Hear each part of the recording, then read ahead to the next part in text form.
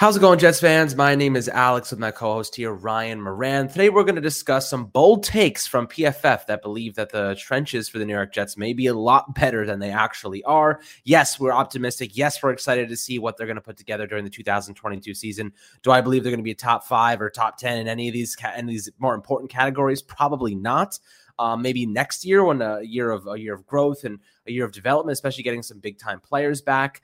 But I do think there's a little bit raw and some new guys in the mix. They need to develop chemistry. And I don't think that they're going to get such a hot start to the season, but I do think after a couple of weeks, they're really going to get some ground. They're going to develop nicely and make progress throughout the campaign. Whereas some of these projections indicate they're going to be dominant from day one, which I don't necessarily think is going to happen. But Ryan, before we dive into these two bold projections from PFF, how are you doing today, my friend?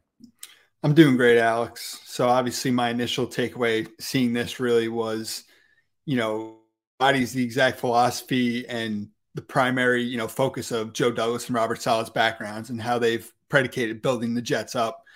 And that JD's background playing offensive line, the importance of the front four being able to win and dropping 7 coverage, which Saleh even spoke on today in his post-practice press conference.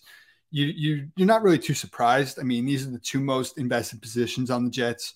When you look across the roster, and just to rattle off some of the names, obviously the offensive line, you paid 3-year contracts to Connor McGovern, Laken Tomlinson, and George Fant. Back-to-back years, you draft Mekhi Becton and Elijah Vera-Tucker in the first round. So yeah, right off the bat, I mean, you've invested a ton into the position. And obviously, I want to say PFF said they expect the Jets to be top 5 in offensive line. It was. So I think right now we feel they're about a middle of the pack unit, right around that 15 range. So the X factor, like we've discussed, is Becton. And if he gets back to what he did in 2020, look, nothing is really that crazy. I think Vera-Tucker and Tomlinson truly are a top 3 or 4 guard tandem. When you look across the NFL, there's not really teams that have 2 really good guards like that. I mean, George Fant last year as a pass blocker was really incredible. And Connor McGovern bounced back well last year, and going into a contract year, I think you can really expect him to play his best ball yet. So, nothing is ever too crazy, I guess, in the NFL. You come to see a lot of things that are, pretty shocking, but let's hope for the best, obviously, with these accusations here. Yeah, absolutely. So let's jump into the first one here. This is an interesting one. So I'll read you the quote and the take. The take is the Jets will rank top 10 in sacks on defense. Now, PFF says the Jets have attacked their biggest areas of weakness with impressive resolve this offseason, and their pass rush will get the added benefit of Carl Lawson returning from injury. Lawson was a big free agent addition a year ago, but missed all last season with a ruptured Achilles. He may not be 100% in his first year back, but he can certainly team up with John Franklin Myers and rookie Jermaine Johnson to bring some heat. Quinnen Williams didn't have a good year in his first season in Robert Saleh's defense, but it's still made to generate pressures up the middle. The pass rush will also benefit from overhauled secondary, buying the unit more time to get to the quarterback. So, I mean, personally, I think this entire thing that I just read to you is contradicting their point. To rank top 10 in sacks, you have to have fantastic players across the board. And basically, from what I've read here, they say Lawson may not have a great first year coming back from injury. And Quinnen Williams didn't have a good first year in Robert Saleh's defense. And yes, they overhauled their secondary, but Sauce Gardner's a rookie, guys. Like, I'm not expecting him to be an all-pro level player right off the bat. In fact, I'm expecting him to struggle at times. I'm expecting him to have rookie hiccups because cornerback is one of the most difficult positions to transition to from collegiate football, because the receivers are better route runners. They're more athletic. They're more physical. The ball is different. They're way more refined in reading the movements of opposing corners. Like, Sauce Gardner is going to get toasted on occasion. It's going to happen. He's going to be holding at times. He's going to hold on. He had issues at Cincinnati. He would hold on to receivers and get called like that. There were worries that this will translate to the NFL, and it will take him some time to shake those off. Will that happen? Maybe. I hope it doesn't. But at the end of the day, he is a rookie, so I am expecting some hiccups, which is totally natural and something that we should expect. But with that being said, I don't know how good the secondary is really going to be. Hopefully a lot better. I think they will be improved, but good enough to justify this defensive line getting top 10 numbers in sacks. I'm not so sure. Carl Lawson's never had more than eight sacks in his career. So like right off the bat, that's your main sack. That's your best guy when it comes into the sack department. And he hasn't even breached double-digit sacks. So like you're definitely already this doesn't make sense. Quinnen Williams is only, I think, career high 7 sacks.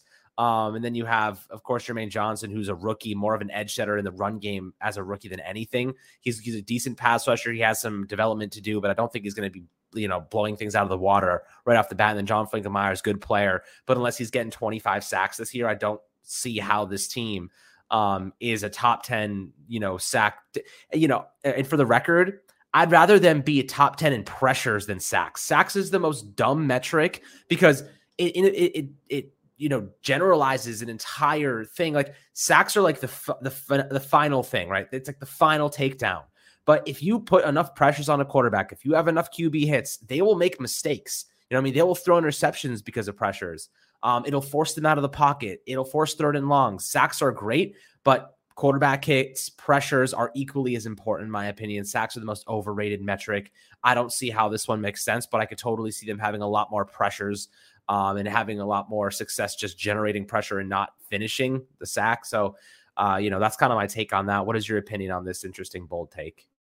For sure. It's definitely bold. I think I love your point on the importance of pressures, and that's really what the Jets spoke on when they signed Carl Lawson. Everyone's saying, how do you give him this big contract? You look at the sack numbers, but like you said, that could be very misleading. I mean, Carl Lawson was 4th in the NFL with 64 pressures in 2020.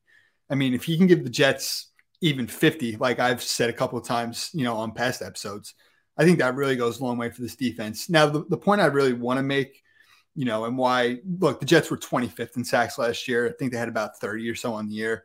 You lost Carl Lawson, Vinny Curry, Bryce Huff, and Quinnen, like we spoke on. I think coming off of that injury in the spring really wasn't himself. I will say I think the front four is completely different. A healthy Carl, a healthy Quinnen, having that flexibility of putting John Franklin Myers on third downs over guards as a tackle, I think is a real luxury. And having Jermaine Johnson, you have 2 really good backups with speed who can come in on third down, and Bryce Huff, who I think the Jets really missed when he got hurt in the middle of last year.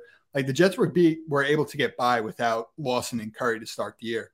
But losing Huff, I think it was the Patriots game in October, that was a significant loss. Adding Jacob Martin, who's another great fit in the scheme, another guy, fast first step, bend, speed, built low to the ground. The depth on the interior, I mean, look, Solomon Thomas and Sheldon Rankins are primarily pass rushers inside. They're smaller guys. And, that to me is the reason why I guess you can have some optimism with this take is, and Saleh said it in his press conference yesterday, he was talking about Jonathan Marshall as well. Like they truly just want 3 techs and speedy edge rushers who can attack right up the field. And look, this group is filled with primarily pass rushers. As we've spoken on, the main concern with this football team, heading into the season really is just the run defense. So you hope that this group of pass rushers can put it together. And like you said, the rushing coverage really works hand in hand. Hopefully having DJ Reed, having Sauce, allows his front a little bit more time to work with, and they're able to, convert. And look, while sacks can be misleading and pressures and hits are important, the biggest impact will ultimately come from sacks. Yeah, so it's interesting. Definitely a bold take. I'd love to hear perspectives below on that one. And then the next bold take is that the New York Jets will have a top 5 offensive line. That's arguably even more optimistic. I mean, we're talking about a unit that really struggled last year, the first half of the season, picked it up toward the second half, but you made big upgrades, right? You got Mekhi Becton coming back from that knee injury, and he's looked really good the last couple of days. And you got Laken Tomlinson, a left guard who's an absolute stud. George Fant, who's been dominating this past year, so that's really good for the team. And then Connor McGovern, who's stepped up and performed better, with just better quality and talent around him. So, and Alijah Vera-Tucker, who I think could be an all-pro in this league if he ends up continuing his development at this pace. He's just tremendous. I love AVT. So, great draft pick there last year.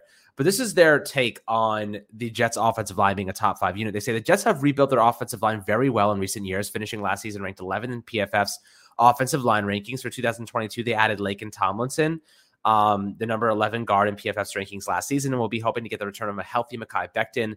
2021 rookie AVT also flashed huge potential and should improve in his second season. The Jets should expect this group to be a top 10 offensive line, but there's a good chance it does far better and ranks inside the top 5. So you know what? I think it's optimistic to think they'll be top 5. I think top 15, top 10 is probably more realistic. But if they end up top 5, man, Zach Wilson's going to have all day long in the pocket. And that's exactly what you want for your second-year quarterback.